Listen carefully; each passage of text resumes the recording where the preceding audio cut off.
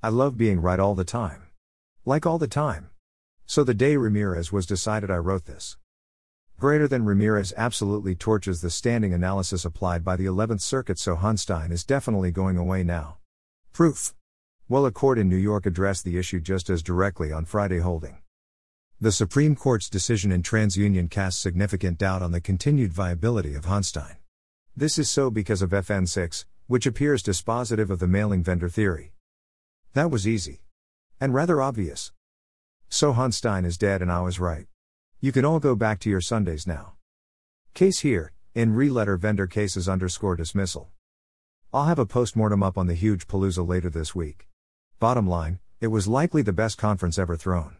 Certainly the best compliance-related conference.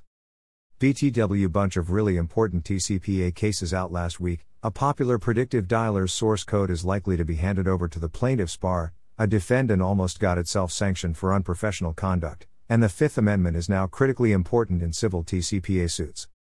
We'll have coverage on all three for you tomorrow because I hate blogging on Sundays, smiley face.